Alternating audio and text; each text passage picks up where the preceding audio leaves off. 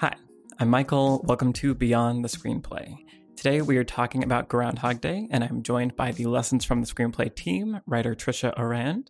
Salutations. Writer Brian Bittner. Hello, hello. Editor Alex Calleros. Hi. Trisha, you were the one that brought up Groundhog Day and suggested we do it. Why did you want to talk about Groundhog Day? Well, in fairness, I was not the first person to bring up Groundhog Day. You've been getting requests for Groundhog Day, and it is one of the most discussed and analyzed screenplays ever. Of all time. Yeah. There's a specific person on Twitter that for 3 years now has sent me a tweet on Groundhog Day being like, Groundhog Day video today? And last year I was like, you need to tell me before the day. I can't just make the video happen. But he was excited this year to see that we did it. I mean, it's such a delight. And it is a movie that people come back to over and over and over again, not just because it's a holiday every year, so you are going to remember that it's happening and that the movie happened, but it's just so joyful, the experience of watching it. Actually, last year, I and some friends watched it on Groundhog Day, which was the first time we'd ever done that. Like, let's just download it and watch it on Groundhog Day. And it's just so good. It encapsulates so many insane things about, like, the holiday and, like, just American holidays, which is totally bonkers. It's a pretty strange holiday. Oh my God. Yeah. It's the most just kind of like, how did this even begin? Yeah. What's like the weird, like pilgrim origin story of this? Like, Yeah, It also exactly. surprised me on the YouTube comments how many people were like, why is so many people posting about Groundhog Day today? And it's like, because it's Groundhog Day. And I realized, like, oh, I guess in the other parts of the world, like, they don't know that's a real holiday. Like, Right. Totally. Because it really shouldn't be. Yeah. Holiday with Right. a lowercase h. Yeah. Right. Yeah. Right. You don't get work off. Yeah. A few years ago, I was teaching adult students English. So I was teaching mostly Chinese adults to speak English. And so sort of half of what I was teaching was English, half of it was American culture. And so we would do every holiday in the most classic, like, kid status third grade version of the holiday. So we like carved a pumpkin on Halloween and everything. And so on Groundhog Day, we like watched the movie Groundhog Day, and I was trying to explain it, and I was like, I don't know. We have this animal, and also trying to explain what the hell a groundhog is. Anyway. Right. It's something you can't really explain. Well, so, and then also from, a storytelling perspective, besides just being a joyful, amazing movie with a ridiculous holiday. Just talk about how weird the holiday is for an hour. Besides watching it on Groundhog Day. Right. Yeah, I feel like, Trisha, you really wanted to talk about premise. I feel like that was the thing that really resonated with you. Well, I really can't think of a better example of a movie that better fully exploits this fascinating premise. Because I feel like I see a lot of films that they have like one really interesting idea and then they don't push it or explore it. And yeah, they just like lose some of the opportunities that they could have had by like forcing their characters to go through something that this idea would imply or would naturally lead to.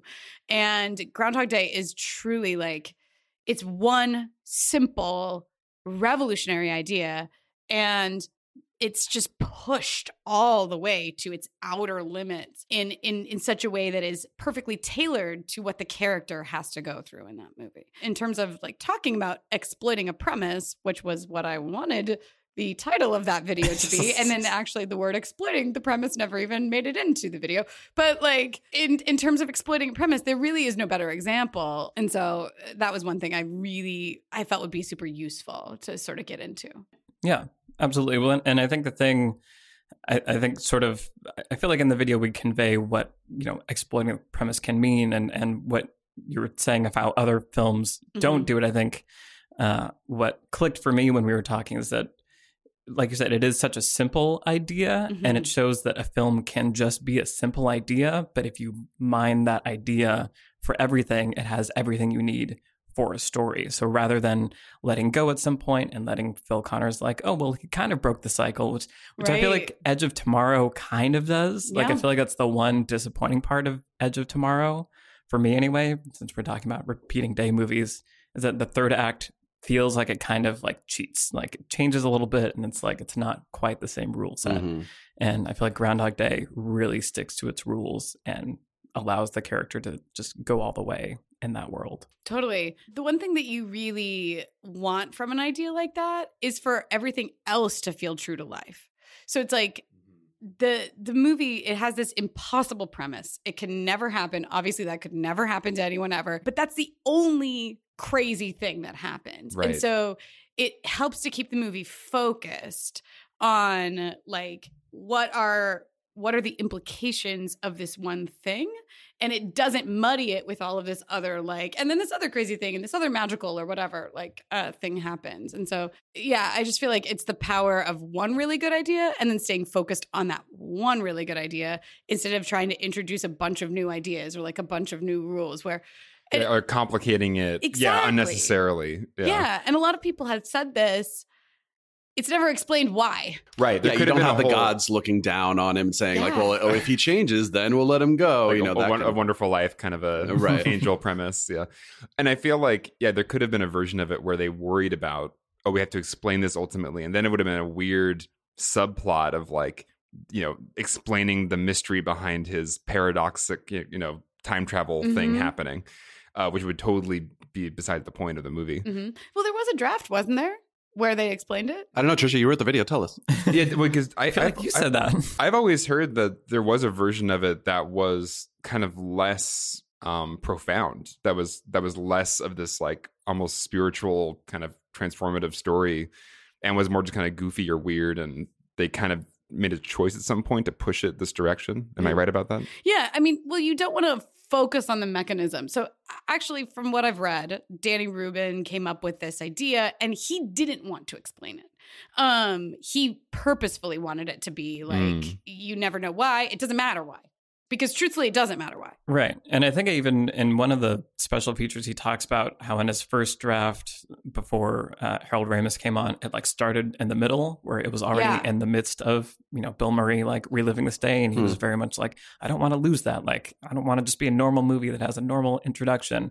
And then one of the producers was like, well, why don't we just try it and see what happens? And then it worked out pretty well. Right. Yeah. Well, so yeah, my understanding is that Danny Rubin wanted it to be this totally unexplained phenomenon. Harold Ramis came on board. They ended up doing, going to like a studio and the studio did want an explanation. It would have been a while ago, but I think I did read a draft Danny Rubin has done 1,000 interviews and articles about Groundhog Day. Like which is awesome that one of the most analyzed, discussed screenplays of all time is actually highly accessible in how it was written, how it came about. He wrote a book that we quote in the video called How to Write Groundhog Day. Very specific lesson. Yeah. Incredibly useful. So there's that part. But I do think there was a point at which they were like, it was a curse from an ex-girlfriend. And then the minute someone said that, they were like, never mind. Like, we've tried it. Right. Because I like it when films can just like embrace their what if question. Like, it's a movie, Right. it's a story. This is a story about what if this happened, go. And I think, as soon as you have an explanation like that, it just begs more questions of like, well, what happened with that ex-girlfriend? How is she able to do that? And that Right. completely, Yeah. Is she a witch? Yeah. right, like removes the focus from, the story. And I feel like, fairy tales are based on, random things that don't, there's magic all the time. Like, magic's fine if you, I think like you were saying, Trisha, like just have the one magic element and then it's about watching real human characters reacting to that situation. Yeah, Groundhog Day is good. Well, I mean, one of Thanks the for things. listening. We'll see you next time. Yeah. I mean, yeah, there's not much controversy around this movie because it is so universally loved. Yeah. I don't know how you can not love this movie. You have to be a bad person because I really feel like I've heard people say before that it's a Buddhist movie. It's actually it kind of almost rooted in Buddhist philosophy in some ways because it's about, Phil Connors starts off in the most, egocentric, identified with his small self, his just annoyed ego where everything is wrong all the time. And it's basically him, having to live a bunch of different lifetimes and it become enlightened basically by the end. And he tries to try everything as you go through in the video, Michael, he tries everything to not be enlightened until ultimately it's like, actually, the only thing that really makes me lastingly happy is just being of service to others and seeing them be happy. And for that reason, I think it's a movie that you can't help but be really moved by, because it's super profound in this really kind of fun, funny Bill Murray package. So it's really special that way. I don't know of many movies that do both of those things. It's such clever writing, but also so deeply profound. And I think that part of the reason for that is a lack of explanation as to like why he's stuck in this loop, and it almost elevates it to like a fable, right? Yes, Exactly. Yes. Or some kind of like, it's almost like a Pilgrim's Progress, kind of journey that's just straight allegory. Right. And Yes. Yeah. it's a really beautiful article, but it was an interview with Danny Rubin, who we can talk about. And the article was saying that about the spiritual aspects of the interpretation, and talking about how Phil is only released when he learns to bless this day. This sort of like spiritual idea of blessing the day that he's living instead of resenting the day that he is living. Or feeling like it is in some way plaguing him. And actually, Andie MacDowell's character, Rita, says that in the movie. She says, like, maybe it isn't a curse. It's all on how you look at it, kind of thing. Maybe it is a blessing. And when Phil is able to sort of arrive at that place is when he is released, which again is incredibly spiritual. Yeah. Right. There's also like, if I could take like a weird philosophical detour here, Nietzsche has this concept, eternal recurrence, which I learned about in college in one of my philosophy courses. And he says, like, imagine a demon slinked to you in your loneliness and said that this life you would have to live over and over again. All the choices that you make, you would have to basically watch yourself make over and over. So it's not like Groundhog Day where he chooses what he's doing, but it's basically saying like, how would you live your life differently if everything you did, you would have to watch yourself do over and over again, And I know it's really heavy. And if I could get a little more heavy for a second, Please. There's the movie Lost Highway by David Lynch. Anyone see it? It's on my list. A lot of people didn't see it. It's on my list. And I'm going to spoil the ending because it's a David Lynch movie, and having the ending spoiled does not mean you're going to understand the movie at all. Yeah. Right. At the beginning, Bill Pullman, he wakes up, he hears the door buzzer, and he hits like the intercom, and someone says Dick Laurent is dead. And then throughout the course of the movie, he makes certain choices, and he's not the best person in the world, and blah, blah, blah. And at the end, he's driving away from the police, and he gets out of the car, and he runs up to the intercom, and he says, Dick Laurent is dead. And then he drives away. So it's like a weird, like, one-off Groundhog Day where you're like, well, what happens next? Does he just do this forever? But the thing that it really reminded me of, and I'm going to get a little more dark and deep for a second, is this short story by Neil Gaiman called Other People, where a man walks into a room and he knows right away it's hell, and that the person standing at the other end of the room is a demon. The thing standing at the other end of the room is a demon. Whoa. And the demon starts torturing him, and then he has to relive his entire life. They have to go through every single moment of his life, and he has to admit all these things that he did wrong, and then he has to do it all again. And then when he does it again, he's like, it was even worse the second time because I knew what I'm talking about was wrong. Like he was for it, and he had to do it again and again and again until he's completely destroyed. Thousands of years go by. And then he wakes up when he's finally like opened his heart and he's finally like made a change. And then he wakes up and the demon's gone. But then he sees this man walk into the room and he realizes, oh, I'm the demon now. And he has to then. What? Neil Gaiman, So that's where my head went thinking about Groundhog Day. That reminds me of, there's a book called Some. I don't know if you guys have read it, but it's kind of like a series of short stories almost. But it's kind of like different visions of what the afterlife could be. And one of them is called Some. And it's basically like, what if in the afterlife you had to experience everything you've ever done, but like it's grouped by categories. So like you spend 10 years brushing your teeth. Or like you spend like 45 minutes like crying about that one episode of TV show, or like whatever it is. It's the like, one where Will Smith's dad comes back and then exactly. Right. And so it's what you were talking about reminded me of that, of an interesting version of it. It's interesting that we, with stories like Groundhog Day and all these other, kind of fables, like you said, Trisha, that we're connected to, that there's just the interesting visions of the spirituality of how to different ways of experiencing life that we imagine, and watching people deal with that is always a really fascinating story premise. Yeah, well, it's Dickensian. It's very like a Christmas Carol-y kind of thing. which also Bill Murray. You can watch him in Scrooge. I know. People in the around YouTube comments were same like, "Oh, this is the modern Christmas Carol." I'm like, Bill Murray was in a modern version of a Christmas Carol. Right? time. He actually did do that. Yeah.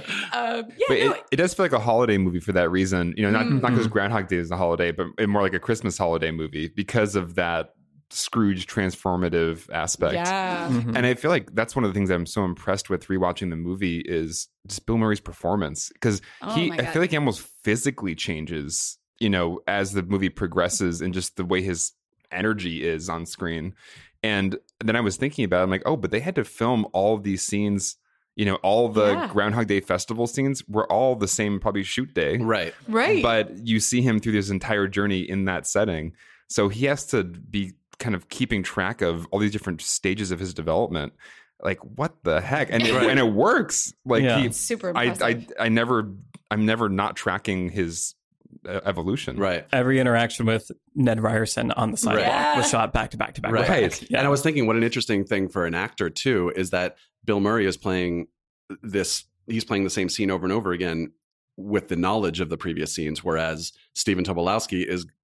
He Right. in his world, he's seeing Interesting. Phil for the first time in 10 years every single time. And it's Mhm. not like it's a dramatic performance or anything like that, but it's like it's got to be a weird thing as an actor to do, to both be playing like different versions of something. Stephen Tobolowsky is amazing in this movie. Like, Also, for as much as I never thought like a sort of slapstick moment would be my favorite part of the movie, the punch Oh is my amazing. God. He does the full 360 turn to the camera. Yeah. Sounds so funny. It's so good. is it Ned Ryerson, the character, Uh-huh. is just like so well rendered and realized by Stephen Tobolowsky. And what a delight. Like, just, It feels like a classic movie performance, Yeah. almost like a timeless. oh my gosh. And he's just a supporting character. And in the original draft of the video, I wanted to talk about how it's important to keep Phil around the supporting characters because they serve as markers to help us track Phil's journey. Mhm. And Ned Ryerson especially does that. Yeah. Right.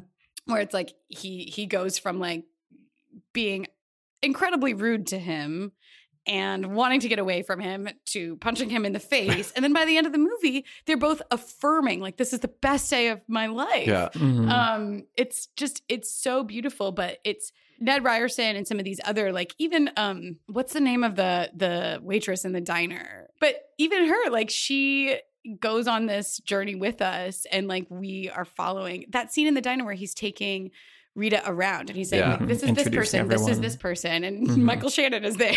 Right. Michael Shannon. Michael Shannon. baby Michael Shannon. Yeah. It's that beautiful scene where these characters feel known to Phil, even though they don't know Phil, but Phil knows them. Right. And so we are put in that space with Phil of it's so endearing. Like Mhm. we start to love Punxsutawney the more that Phil loves it, the more that Phil is like, yeah, falling for this town full of people. Yeah. Right, we really are with him through the whole journey because Yeah. I'm with him at the beginning. I'm like, this is kind of an annoying festival. Like, Right. The Pennsylvania polka. I don't identify with this music or They're these Hicks, people. Rita. Yeah, exactly. And by the end, I am like genuinely charmed by everything. So Well, it kind of reminds me of No Country for Old Men and how the I know. Really? Those two movies, everyone. Yep. The DVD double pack at Walmart is Yeah. always. reminds me of No Country for Old Men, comma, in that the supporting characters, even though they don't have much screen time, they feel so fully rendered and Yeah. they feel three-dimensional, and you just like get them immediately. And they Sorry, Doris. Doris, yes, that's the That's the waitress in the waitress's name. diner. Trisha Doris. Breathe. Yeah. Very excited. But yeah, like even like the drunks at the bar, like they're only in a few scenes, but you feel like you really understand them and like they've kind of changed by the end. Like I think this movie's just good at everything. But I think Right. particularly I'm struck by how using these supporting characters can help, like you were saying, Alex, make us care and like invest in the world. And like you were saying, Trisha has markers to show his journey and just make the world feel more lived in and believable and just enhances everything. it just feels there's a lot of love put into all the characters. None Yeah. of them are throwaway, one-dimensional BS characters. Like they all feel like fully loved characters by the Right. creators who want to make them something special. Yeah, And then absolutely. ultimately loved by Phil. Yeah, Yeah. exactly. You know, there are a ton of estimates about how long Phil spends in Punks, how many Oh, I love that thousands stuff. of Yeah. years Yeah. that I Phil love spends that. in Punxsutawney. But, you know, ultimately, it doesn't matter exactly how long. It's long enough to know every inch of sidewalk and every person. Like when he does go around that diner and he's just like, I've gotten to know this person. I spent a day with this person probably, or several, or whatever. And that's one of the smartest things about the writing, because it's so contained. And when Danny Rubin set out to write a movie about immortality, one of the smartest things he ever could have done was make it contained. Right. Yeah. He's not going to go visit Egypt or, Right. do all these crazy adventures. It's like, no, he's going to just get to know this very tiny place. Well, in the book, he was talking about that. If like Yeah. he wanted to do a story about someone that lived an eternity to see if they would change, but eternity means like, well, so is he like visiting the French Revolution and like what's Yeah. is that the pyramids, like Right. etc.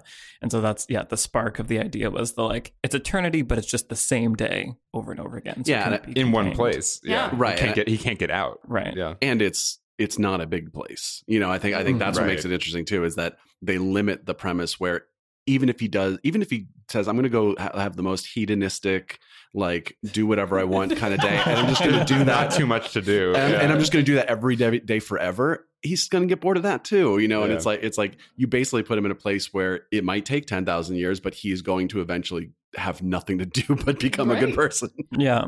Well, and Trisha, I think that's one of the things you mentioned when you were talking about the, originally pitching the idea is that it's a contained place that's like specifically designed to be like the worst place for Phil Right. and also Right. then the best place for Phil to Yeah. undergo his character change. Yes, exactly that. And it feels like you don't want to give your character too much space. And that's exactly what we've all been talking about. But if Phil had the potential, because he arrives at this point where it's like, I'm all powerful, I'm a god. And in some ways he is, because he knows exactly what's going to happen and he knows everything about everybody, but only in this tiny square block or whatever. Mhm.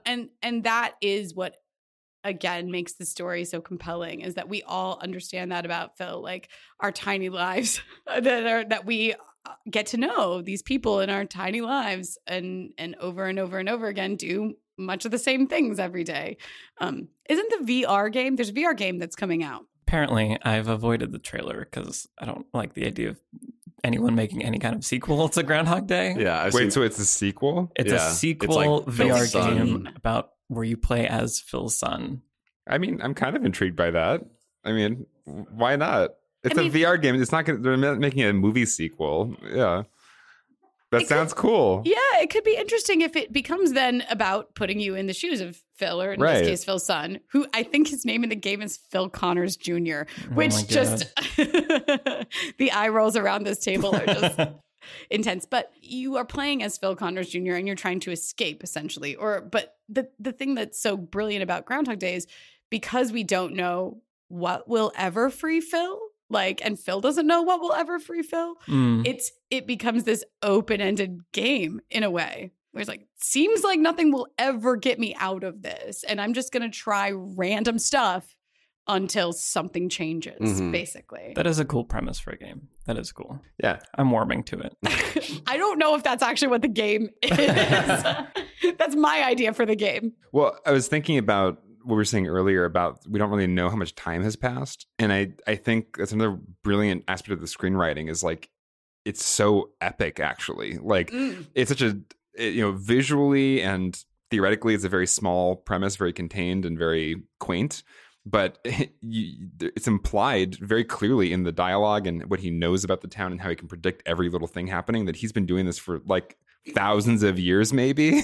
Yeah. Which is like super epic and almost like a sci-fi mind-blowing idea. Mhm. So it's just I'm continually amazed by how this movie is so it has such a small package. It looks Yeah. very quaint and simple, but it's actually buried inside of it is like kind of mind-blowing stuff. Mm-hmm. Well, yeah, there's so much you can talk about. Like my girlfriend brought up the very dark question of, if he, tries something with Rita and gets slapped in the face, does he then go jump off a bridge? Or does he use the rest of his evening? Oh, right. Yeah. So and I was like, I would hope he would just be efficient. He'd go practice piano or then go to sleep and then wake up the next day and try again. But it's like, yeah, you can think about all this stuff. Also, there's the other, the weird idea of he doesn't know that any day might not be he might do something awful, which it's a PG-13 movie. You don't really see him do anything too bad, but he might do something really terrible. And then the next day, February 3rd, got to deal with it. And I was talking about it, and then we were just like, oh yeah, we could write a really dark version of this where he either survives if he lives his best day or his worst day. And then he wakes up on February 3rd, and then guess what? Then it's like, well, if you wake up on February 3rd and you've done all those terrible things, you probably just go kill yourself. And then you wake up again on February 3rd. Oh my God. Just we started going down a really dark rabbit hole. We're like, that's not what Groundhog Day is. This is the Blumhouse sequel. Yeah, exactly. Well, I think there was a draft of they were obviously exploring different ideas as they were developing it, Danny Rubin and Harold Ramis. And there was a draft where Rita was also trapped in her own time loop. Oh, interesting. And it was, I know. That changes everything. I know. That's crazy. That's what Russian Doll is. Yeah. So it's, sorry, I'll let you finish. No, go. But it's Natasha Lyonne keeps dying and she has to keep reliving, but then she meets someone, and this is in the trailer, so it's, not too much of a spoiler, but she meets someone who's also going through it, and they start figuring it out. So every time they both die, they still have their each own consciousness. So then they start working through it together. She has a buddy at least. Yeah. So it's cool because right up until the last episode of the show, you're like, I'm not sure what is every time you're kind of okay, I think I get what's going to happen now. You're like, no, that's not quite it. So it's super watchable, by the way. It's people are like, oh, there's this plot hole and whatever. It's whatever. It's a really fun way to spend 4 hours. Anyway, Trisha, you were saying. Oh, no, I actually would love to go a little bit down that rabbit hole on what Groundhog Day has changed and influenced. Yeah. Which is virtually everything in some ways. It's so the 80s and the 90s were the era of the high concept movie, where it was just one incredible premise. This is new filmmaker era. This is Spielberg and Lucas and all that stuff. And it's the kind of Stranger Things is leaning into that tradition of this, high concept movie. And Groundhog Day did an amazing job of helping studios reimagine what that might be. The movie it really reminds me of is Big, actually. Interesting, yeah. Which is this really simple premise, but is explored every avenue of it, and it's that one simple idea. It's what if you woke up and it's all body switch movies or something like that. Liar, Liar, or Freaky Friday. Yeah. Vice versa, Like Father, Like Son, The Change Up. There's so many body switching movies. Big is a one direction body switching movie, but there's a bunch of movies, like you said, in the 80s that were all roughly the same premise. Vice versa and Like Father, Like Son, I think are the exact same premise, and they came out within a couple years of each other. And it's why did they make another one? I think the VR game is called Like Father, Like Son. Oh, yeah. Oh, God. Sure. Totally. The Groundhog's Day sequel VR game. It's called Groundhog Day, Like Father, Like Son. Again. Michael throws down his headphones and just leaves. Never mind. Like Father, Like Son with Dudley Moore and Kirk Cameron, everyone's favorite father-son duo from the 80s. No one has seen that movie except me. I had the VHS and watched it a bunch. Not the person to ask. I try to about 80s avoid movies, Dudley Moore movies if at all possible. No, when I said no one, I didn't mean no one at the table. I meant no one has seen that movie but me. Yeah. So I hear Dudley and I just think of Harry Potter. Dudders. Yeah. I literally pictured that actor from Harry Potter. Right. Yeah. I forget you guys are young. Well, it's cool that Groundhog Day has become a verb, essentially, or a descriptor of what a movie is or can be. So it's it's Groundhog Day, but, or actually I was reading about how in the military, they use Groundhog Day for a tour of duty almost, or the term Groundhog Day from this movie onward is used to describe a day on base in Afghanistan or something. I should look it up more, but that idea of there's this sense of relatability, but also what are we experiencing day to day at a micro level that Groundhog Day has become synonymous with. And that's a testament to the way that this movie touched people and impacted people. And it's cool that has seeped into not just pop culture and that kind of thing, but like movies of the same genre that have been inspired. So we've talked about Source Code and things like that, but also Edge of Tomorrow, which I think is one of the best examples. Right. Well, it feels like there's almost like a waiting period in movies where it's like, well, it can't just like remake Groundhog Day, but now it's like the floodgates are opened. And I feel like Edge of Tomorrow was the first one that was like, no, we're going to do the same thing, the same premise, but we're going to recontextualize it as an action movie. And I feel like a lot of things about that movie work really well and others don't as much in some ways. And Source Code was a few years before Edge of Tomorrow, but Source Code was a little different. Source Code was almost like a video game because it's like he's in this other consciousness where Edge of Tomorrow is more, right, and Russian Doll are more like, no, this person is reliving the same thing over and over again. I guess actually Russian Doll, it's weird because it starts going like, oh, things in the world are a little different. Like that plant was more wilted than it was yesterday. So there's a little bit more going on. Edge of Tomorrow, I would say, is probably the purest Groundhog Day kind of. Because one of the things I like about Groundhog Day is that it's like Groundhog Day, Michael. Thank you. I know. I always do that too. I think it's Groundhog's Day for some reason. Like, it's really not. Like the Groundhog owns it. It's not it. his day. It's our day where we take him out of his cage and look at him. We own this day. I don't know how I feel about that.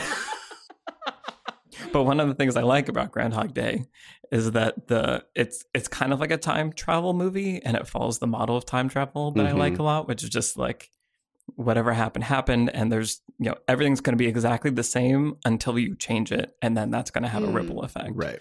So it's interesting that Russian Doll is different, but that's also what I liked about Edge of Tomorrow is that it follows that same model. That was one of my problems with Source Code was that it didn't seem to have clear rules or like twist at the end like barely made sense, or I think it was one of those things where if you're going to do this premise, there's part of the expectation I guess I have as a viewer is that it's going to be done 100% and done with clear rules, and like you stick with those rules, and like any twist that come out of that makes sense. And I think that's Groundhog's Day is like the simple, clean Groundhog Day. Again. See, that's my problem too. High five. Groundhog Day has the simple, clean version of that premise, and some of these other kind of iterations of it, I think you can get into trouble when it's like we're gonna explain it, or it's gonna be twists on it. It's gonna get more and more complicated, and then it's like, well, I don't know, this is fun anymore, or is this just getting too convoluted? And why are we trying so hard? The premise itself already works.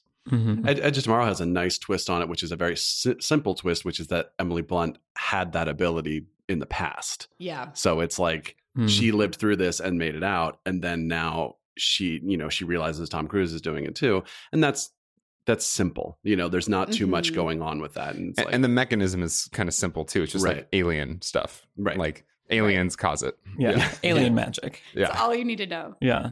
Well, and I think one of the things that was interesting about Edge of Tomorrow, where through the second act, it is the same day over and over again, and it is following that. But then the third act is like, oh, like we've broken it now, or like, and it was interesting because suddenly it's like, oh, there's stakes. Like now people can die, but there's like a lack of fun. Like watching it, once that happened, I was like, oh, now it like matters.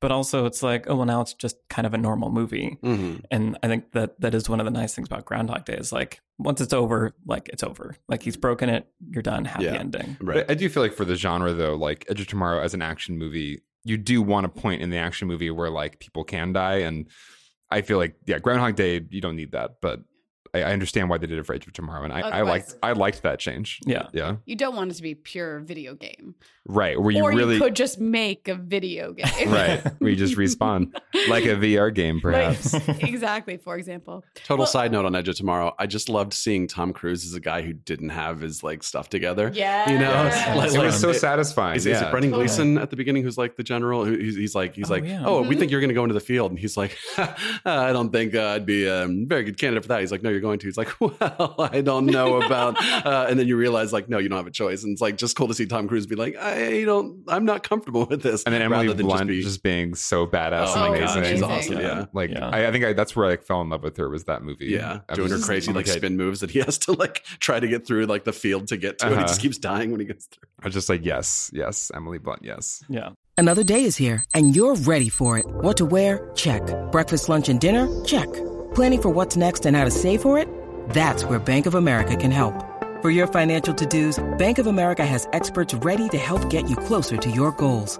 Get started at one of our local financial centers or 24/7 in our mobile banking app. Find a location near you at bankofamerica.com/talktous. What would you like the power to do? Mobile banking requires downloading the app and is only available for select devices. Message and data rates may apply. Bank of America NA, member FDIC. So one of the things that I was originally going to talk about in the video was the Hidden Tools of Comedy by Steve Kaplan, which we've mentioned before, has not actually made it into a video yet, although someday probably. True. I'm sure it will.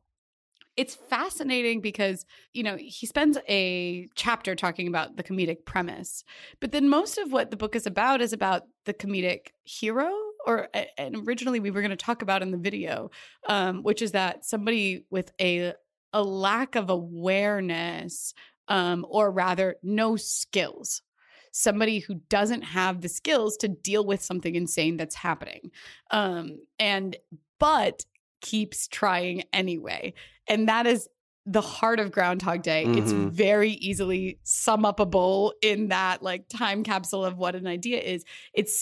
You have Phil, who absolutely, because nobody would, an ordinary person who doesn't have any skills whatsoever to grapple with suddenly becoming immortal, but never gives up trying. And I think that the middle of Groundhog Day does a really good job of showing that grappling with these incredible stakes, or just this incredible problem that you cannot beat. It's insurmountable odds, and you cannot beat that. And yet somebody who does it, and even when Phil gives up, he cannot beat it. He gets turned into this really dark place where he just wants to get out of it, end his life, get out of it in any way that he can. And yet he's not even allowed that way out. The problem is so enormous that he can't get out of it. He never stops struggling. He never stops struggling to not just escape it, but deal with it, live with it, whatever. And I think it's such a good word for comedy, but also for all of our protagonists, is that your protagonists can't be allowed to give up. So it's like the ultimate make it worse, it's always make it worse to your protagonist. And he kind of makes it worse for himself in a way, because he's internally being driven crazy by this repetitive day. But like you say in the video, it's relentless. The premise is relentless, and it never gives him any kind of reprieve or a break. There's no mid-movie break where temporarily he gets to live a few days and then it goes back to Groundhog's Day. Just always Groundhog Day. And so I think it's a good example of not going easy on your character. That's one thing I've had to learn as a writer is just, don't go easy on your character. Put them in the worst place possible. They can still have fun while they're in the worst place possible, but don't make life easy for them. That's boring. And Groundhog Day never makes it easy for him, which is great. Yeah. I kind of categorize it. I put it into the category that I keep Inside Out in, where it's the story is also the structure. It's all on the surface level. And I think what's interesting about Groundhog Day is, like you were saying, Alex, that the relentless nature of it, where it's the protagonist needs to change, but it can't just be on this day, they gave up and now they're going to change. It's it's such a great example of Phil Connors only changes because he has to. He is forced to. There's no other option but to change. And I think great stories should be that. It's not just the protagonist doesn't want to, and then they change their mind one day, or then the premise changes, and today they met somebody new, and okay, I guess I should change then. It's the story design should force the protagonist to change. And I think Groundhog Day is such a great example of that. And the harder the protagonist struggles, the more rewarding that change is for the audience to witness. Yes, because I think some of the movies that aren't satisfying are kind of paint by numbers films I see once in a while, where it's it's just, it's a big Hollywood movie, and it's well, here's the part where they need to change. And you feel we just arrive at that page count or that beat in the movie, and it's because it's, end of the second act, beginning of the third act, it's time for them to have the revelation. And so then they just do it. But I don't know why they're doing it. I don't know why they're changing. There's nothing in the story making them definitely have to do this now. It's just time for it to happen.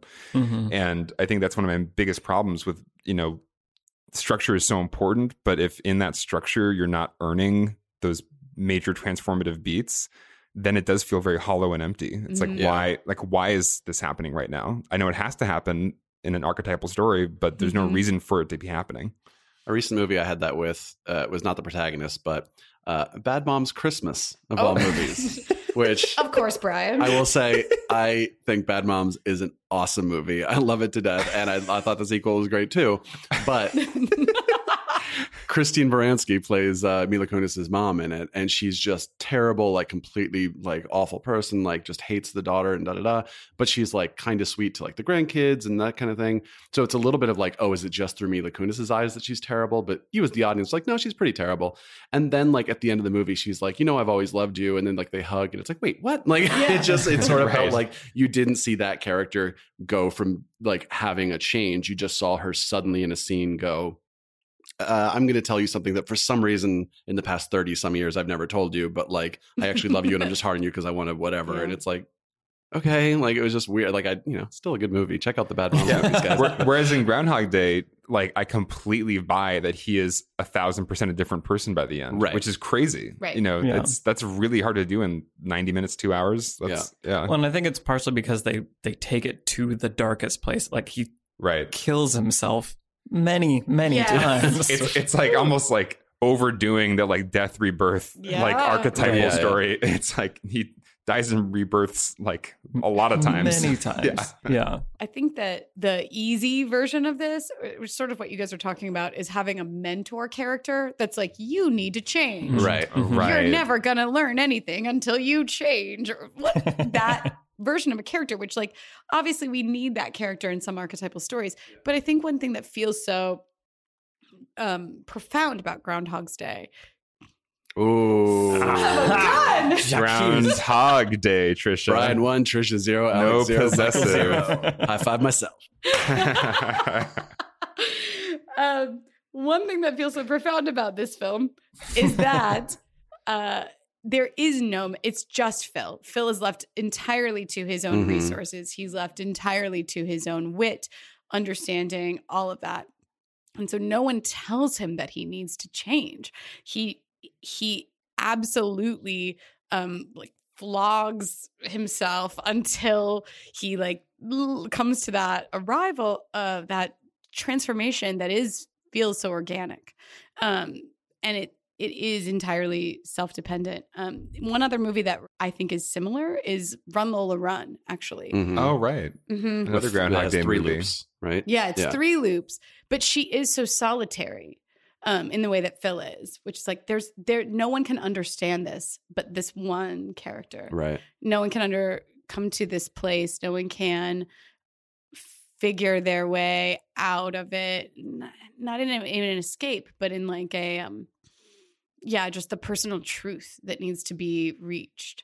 And Run Lola Run is one of my favorite movies of all time, and it feels really beautiful, and it feels like you go on that journey with the character, and it feels more earned in a way than if you had like Gandalf, no offense to Gandalf, telling give the you speech. what you have to change. Yeah. Yeah, exactly. Phil doesn't have the character going, reliving Groundhog Day. That happened to me back in 06. Let me tell you about it. Maybe in the VR game, Yeah. we'll have a wise mentor who's no. lived through it.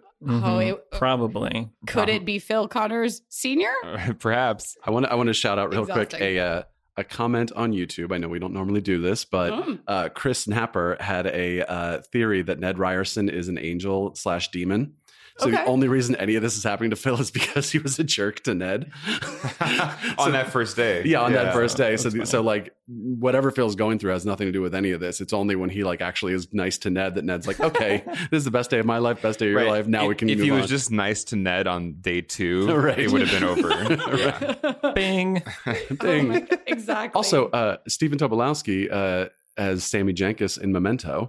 Oh, So yeah. like there's 2 movies where he's Whoa. sort of like almost the totem That's in right. someone who's Memento is not someone reliving the same thing, but it feels like it because of Right. the Yeah. direction he's going, you know. Also, while we're here, can we talk about Andie MacDowell for a second in this movie? She's so charming. I Yeah. love her. Oh my God. 100% love. It just goes without saying that she's amazing. And I feel like she's such a great foil to Phil. It's and that. that she's like, because I like that she's not just like completely disgusted by Phil. Like she Right. has so much empathy that even though Phil is a jerk, she still like feels sorry for him as Sort of opposed has an open to, heart. Yeah. She's still trying. Yeah. And I feel like she's just so far on that side that has empathy even for a terrible person. But what I like about her too, though, is that she's not this one-dimensional, just like lady who exists to help the guy. Like she clearly does have her limits and does have her issues with Phil and makes them clear at different points in the movie, whether through slaps or through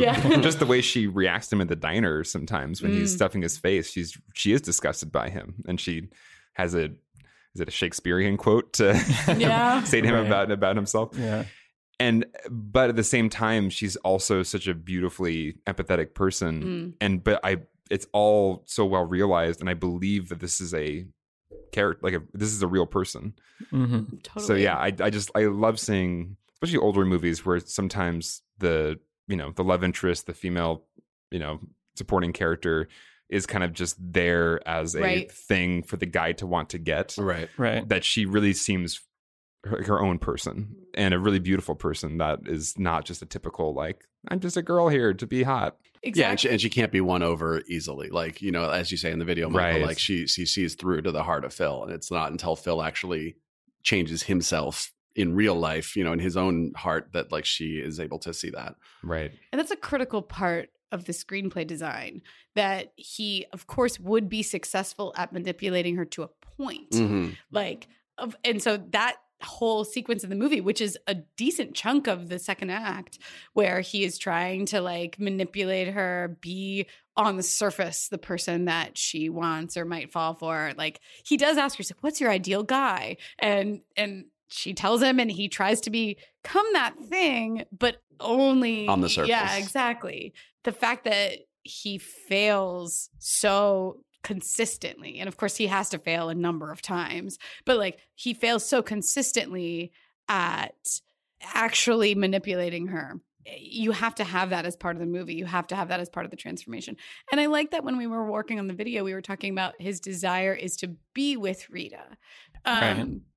Because when we first meet her in the movie, she's such a nerd. Like she's standing there and like dancing around. Yeah. The blue screen. In front of the blue screen. Like how, just so beautifully innocent almost. And just the enjoyment of working for a TV station in Pennsylvania.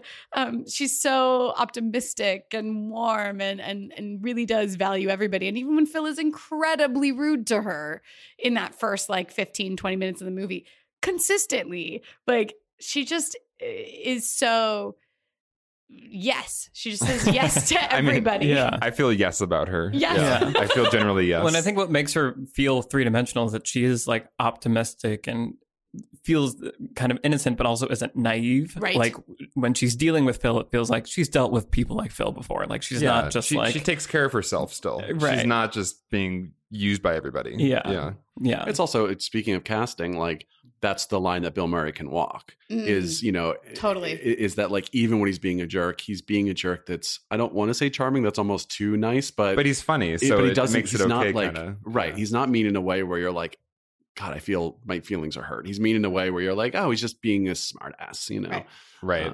Yeah. I was thinking about just once again, the profundity of this movie. Another kind of life lesson in it is the idea of trying to go after a goal by superficially, presenting a version of yourself that you think, is the way to get that goal. And how, and this just in real life too, it's like actual, just deeper self-transformation and not really even trying to get that goal anymore usually gets you that goal. Yeah. It just comes to you as opposed to you putting this fake effort into getting it in a cheap shortcut way. And that's just, as a writer, I can say that I feel like I've rushed through drafts or rushed through the process of writing because it's like, well, I want to get to the goal faster and I'll just try to make it look like I know what I'm doing as hard as possible. Right. But there's deeper underlying problems that will take a deeper, longer process to fix. And the thing won't come to you unless you do that. So I just think, it applies to all parts of life. And it's another thing in this freaking Bill Murray comedy. Right. How is there That so much has wisdom in this everything. movie? Yeah. Yeah. Well, and I think that's that's kind of when I look back at myself in like film school, Michael, I feel like was very much, I think that's what's kind of appealing about being a director versus being a writer is like, I think it's fun to watch your favorite movies and see like, oh, that's such a cool shot. Like, I want to do a shot like that. And like, even if you get really good at pulling off that shot, it's easy to forget that like that shot is amazing, not just because of the technical things that went into it, but because of what it signifies in the story. Like it has meaning. It matters right writing. now because of what came before it. Yeah. And I feel like that's, a self-awareness that is critical if you want to actually do things that aren't just technically impressive, but emotionally powerful. You have to earn certain things. Yeah, absolutely. Just one thing, but like, I want to make sure that I say something about this, but just that we talked a little bit about like comedy and the lack of awareness. I think one thing that enables us to relate to Phil, like you were saying, where he's like charming almost. So in that book, the Hidden Tools of Comedy, they were talking about like appropriate responses and like just like appropriate behavior, and Phil's behavior is incredibly inappropriate at all times. But the fact that a person like Rita, when faced with overwhelming rudeness, actually doesn't behave appropriately in response either is what makes this movie funny. Like when Phil says something super rude, which any one of us would in real life immediately understand as rude and probably just walk away or be like, say something very rude in response, and it would quickly devolve into an argument. The people around Phil don't react that way, which enables us, the audience, to chuckle. Like if we would not laugh at Phil at all, or like with Phil in those moments, if people like actually allowed their feelings to get hurt. It's kind of like a product of the time and place and the people he's around, because they're all such good-natured people that are, I was going to say, they're overly giving benefit of the doubt at all times. Right. And so, it allows for a lot more comedy because, the bed and breakfast owner is assuming the best, even though he's saying these weird things to her. And I love her. I think, the comedy comes from that. And that's also where the premise comes from, changing the character, because you surround this character with just good-natured people for eternity. It's like eventually they're going to rub off on him a little. Right. He might actually become a citizen of Punxsutawney in a metaphorical sense. And literal at the end. Yeah. Let's live here. Yeah, it's beautiful. See, I feel like that's at the very end is when, like, as the credits roll, I kind of step back and do like a harsh reality mode check on that. And like, are you going to ruin Groundhog Day right now? No, I'm imagining me in that scenario. I've lived in this place forever. Yep. And it's now maybe like the only place I know. Like, would you want to live here, or would you want to escape? Or are you like terrified to leave? Because what is the rest of like? Right. There's like deeper, like that's where it gets almost sci-fi. Right. Like what happened to his brain for the last like I feel maybe like, stepping out of Punxsutawney, he'd have like a panic attack now. Right. Like I feel like I would come out of that on February 3rd and be like, no. I'm going to stay in here. I'm going to lock myself in the room. Because like if you lived in eternity knowing everything and then suddenly you know nothing, I feel like that can't be good for that's your That's an interesting idea of like a twist at the end of a Groundhog Day type movie. It's like they get freed and they're like really effed up about it. They're like, this is not okay. I am only used to being in the same day forever and I'm gonna kill myself now. Right. I feel like that's the non-fable version of it. Yeah. Which is why it's nice that it's a fable. Well, and just bringing it back to what we were talking about earlier, Danny Rubin's idea of like, what if someone had an eternity? They obviously would change over an eternity.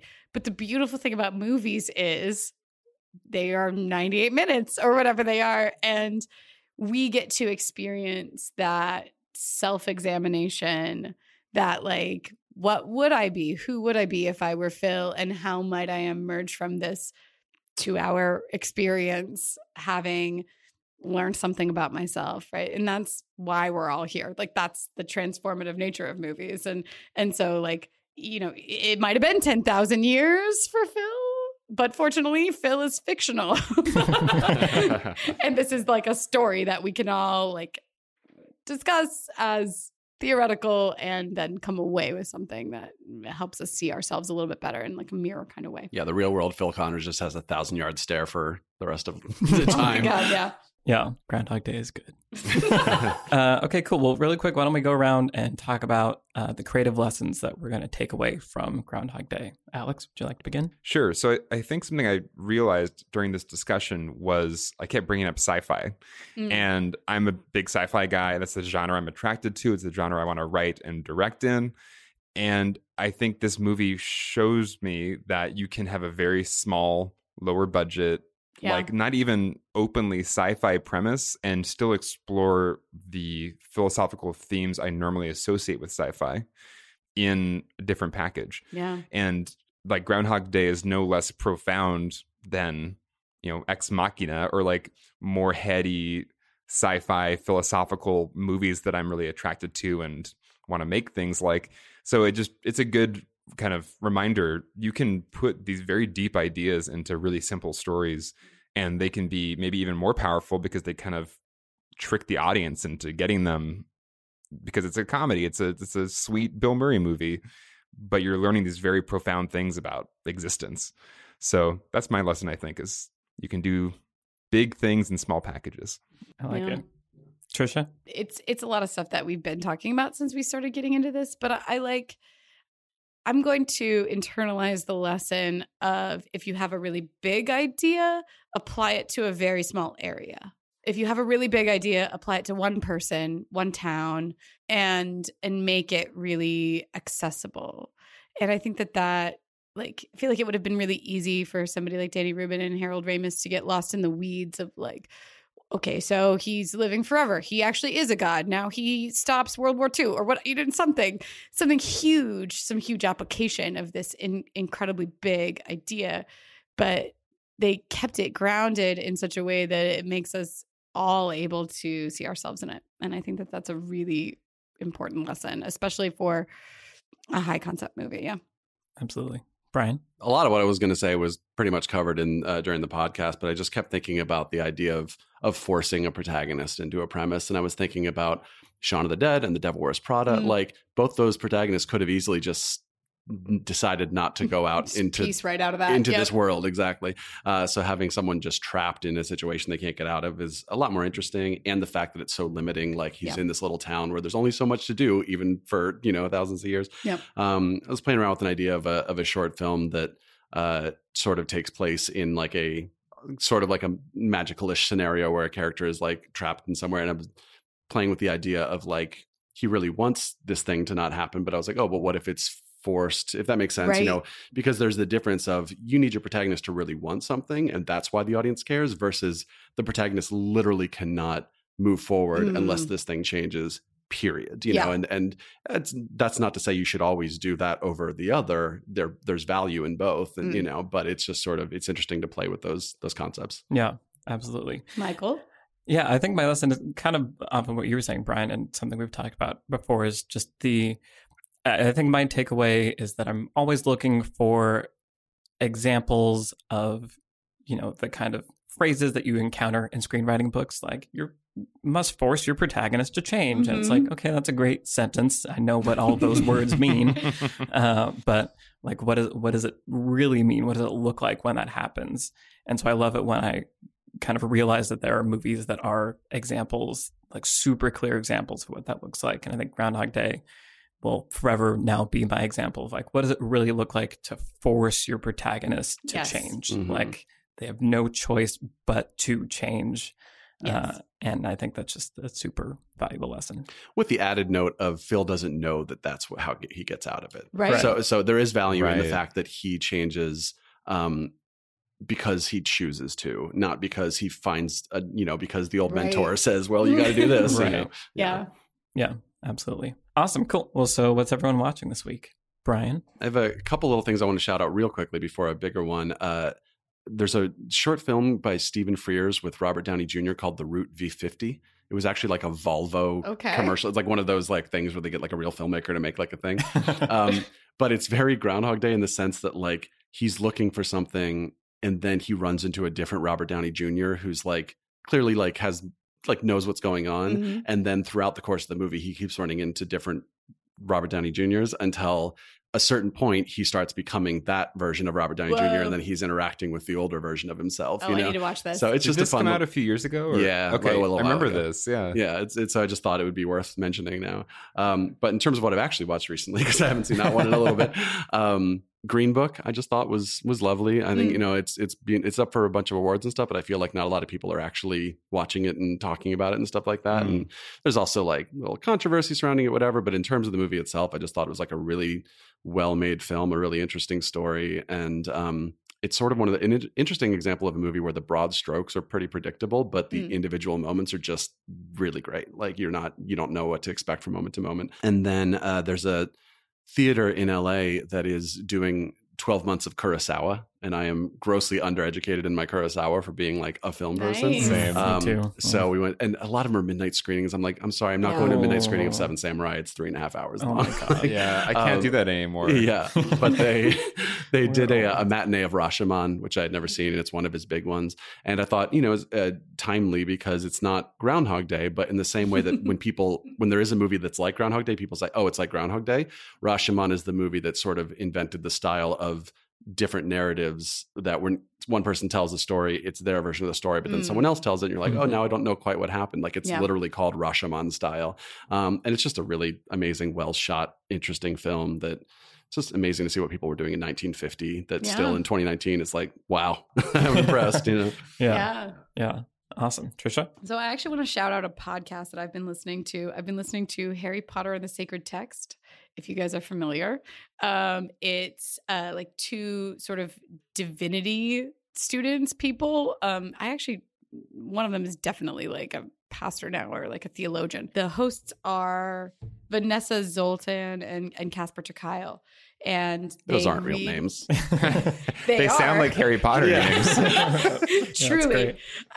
They read one chapter of the book per week and discuss it through the lens of a specific theme. So like loneliness or commitment are the first two. It's been on, you can listen, it's been going for several years now, and I'm just sort of like getting into it and catching up. It's really beautiful because Harry Potter, of course, is this like enormous archetypal epic story, and the way that they approach it as though it is a sacred text where they like sort of meditate on it. They meditate on the loneliness of the characters. They like do spiritual practices as they read it. And they view it as a gift. Like they go into it reading like, what is the gift in this text for us? Has just transformed the way that I look at a lot of things. And it's, what is the gift like in Groundhog Day? What is the gift in all of these other things? Like I've been thinking about just dwelling on because of the way that they read these texts that I really love. I love the Harry Potter books, but also what if we treated everything as that way? It's really lovely. And then the other movie I rewatched that I really like is Novitiate, which was written and directed by Maggie Betts. And if you haven't, it's sort of in the same vein. Say the name again. Novitiate. Yeah, it's about like a young nun that's like essentially pledging or like going through the process of becoming a nun. It's a fascinating and beautiful movie. It came out in 2017, and it's by this filmmaker that it's her first movie, really, and it's directed in such a way that like I don't think I've seen something like this, and I wonder if the director has ever seen a movie in some ways, but in a beautiful fascinating way. It's really well paced, and it's really focused also on like the main character, who is this young nun. So if you haven't seen Novitiate, go back and check it out, and then listen to Harry Potter and the Sacred Text because it's gorgeous. Awesome. Cool. Alex? So I've been hearing a lot about this documentary Fire, Yeah. F-Y-R-E on Netflix. I finally watched it last night. Oh, yeah. How was And it? it is a delicious train wreck. It is. Yeah. I mean, it's almost, so if you don't know what the premise is, it's basically this guy, Billy something. He was this kind of millennial mogul doing these kind of scammy millennial credit card, exclusive VIP, like rich white New Yorker millennial kid products. Yep. And like the ultimate expression of that was like, we're going to do the biggest, like most exclusive, most VIP like concert with like Ja Rule as like my co-creator in like this island that used to be owned by Pablo I Escobar. remember when it happened. Like, It was crazy. Yeah. So basically it's just watching their process of that being such a cluster beep, and it's just you actually feel dread watching it, because as it gets closer to the date when all these people are going to be like flying on jets to this island and everything's falling apart, you're like, this, like, the only way this can end is in the most embarrassing huge disaster possible, and then it does. It does. They also used Trent Reznor and Atticus Ross's score work from like the Fincher Social films Network and stuff. Yeah. So it's like everyone's just like, I love that they just took those musical cues to be like, yep, there's a lot of dread here. I feel like I've heard Social Network music in a lot of things. Everything, Did they make it public domain or something? Because it's been on NPR. I hear a lot of the music they released as Creative Commons license. That's cool. So you can use them. Yeah, like I've heard it on like Invisibilia and stuff like that. Right. Yeah. Amazing. Anyway, it's well used in this, and it's really well shot, really well edited. You know, I've edited a lot of documentaries, and so I can tell when they've been well edited. This one's really well edited. I loved it. So definitely worth a watch if you want to feel a little bit of dread and a little bit of gleeful like Schadenfreude. Yes, exactly. Yeah. Awesome. Maybe I'll do that tonight. Michael? I have been really busy this week, but so I've been slowly continuing to make my way through The Office still in my epic rewatch of The Office. Right. It's still really, really good. And I think Trisha, you were bringing up, the comedic hero as someone that like tries to do good and has no skills. And I feel like Michael Scott is just such a perfect example of that, where it's just because as I've been watching it, I'm like, why do we like him? Like he's such a terrible person in so many ways, but he's trying so hard to do good that you just can't help but love him, and mix in some Steve Carell, and it's great. So that's my continuing update on my Office. Michael is still watching The Office. Yes. Yeah. Meanwhile, I watched all of The Office between December and January. I also am not running a YouTube channel. So, I was going to say, you have too much time on your hands, Brian. Cool. Well, thank you everyone for listening. I hope you enjoyed this conversation about Groundhog Day, and we will see you in the next episode. Hey guys, Michael here. Hope you enjoyed the conversation. Make sure to subscribe to Beyond the Screenplay wherever you get your podcasts. And feel free to hit us up on Twitter to share any feedback you have, what you want more of, what you want less of, etc. Thanks for listening, and we'll see you next episode.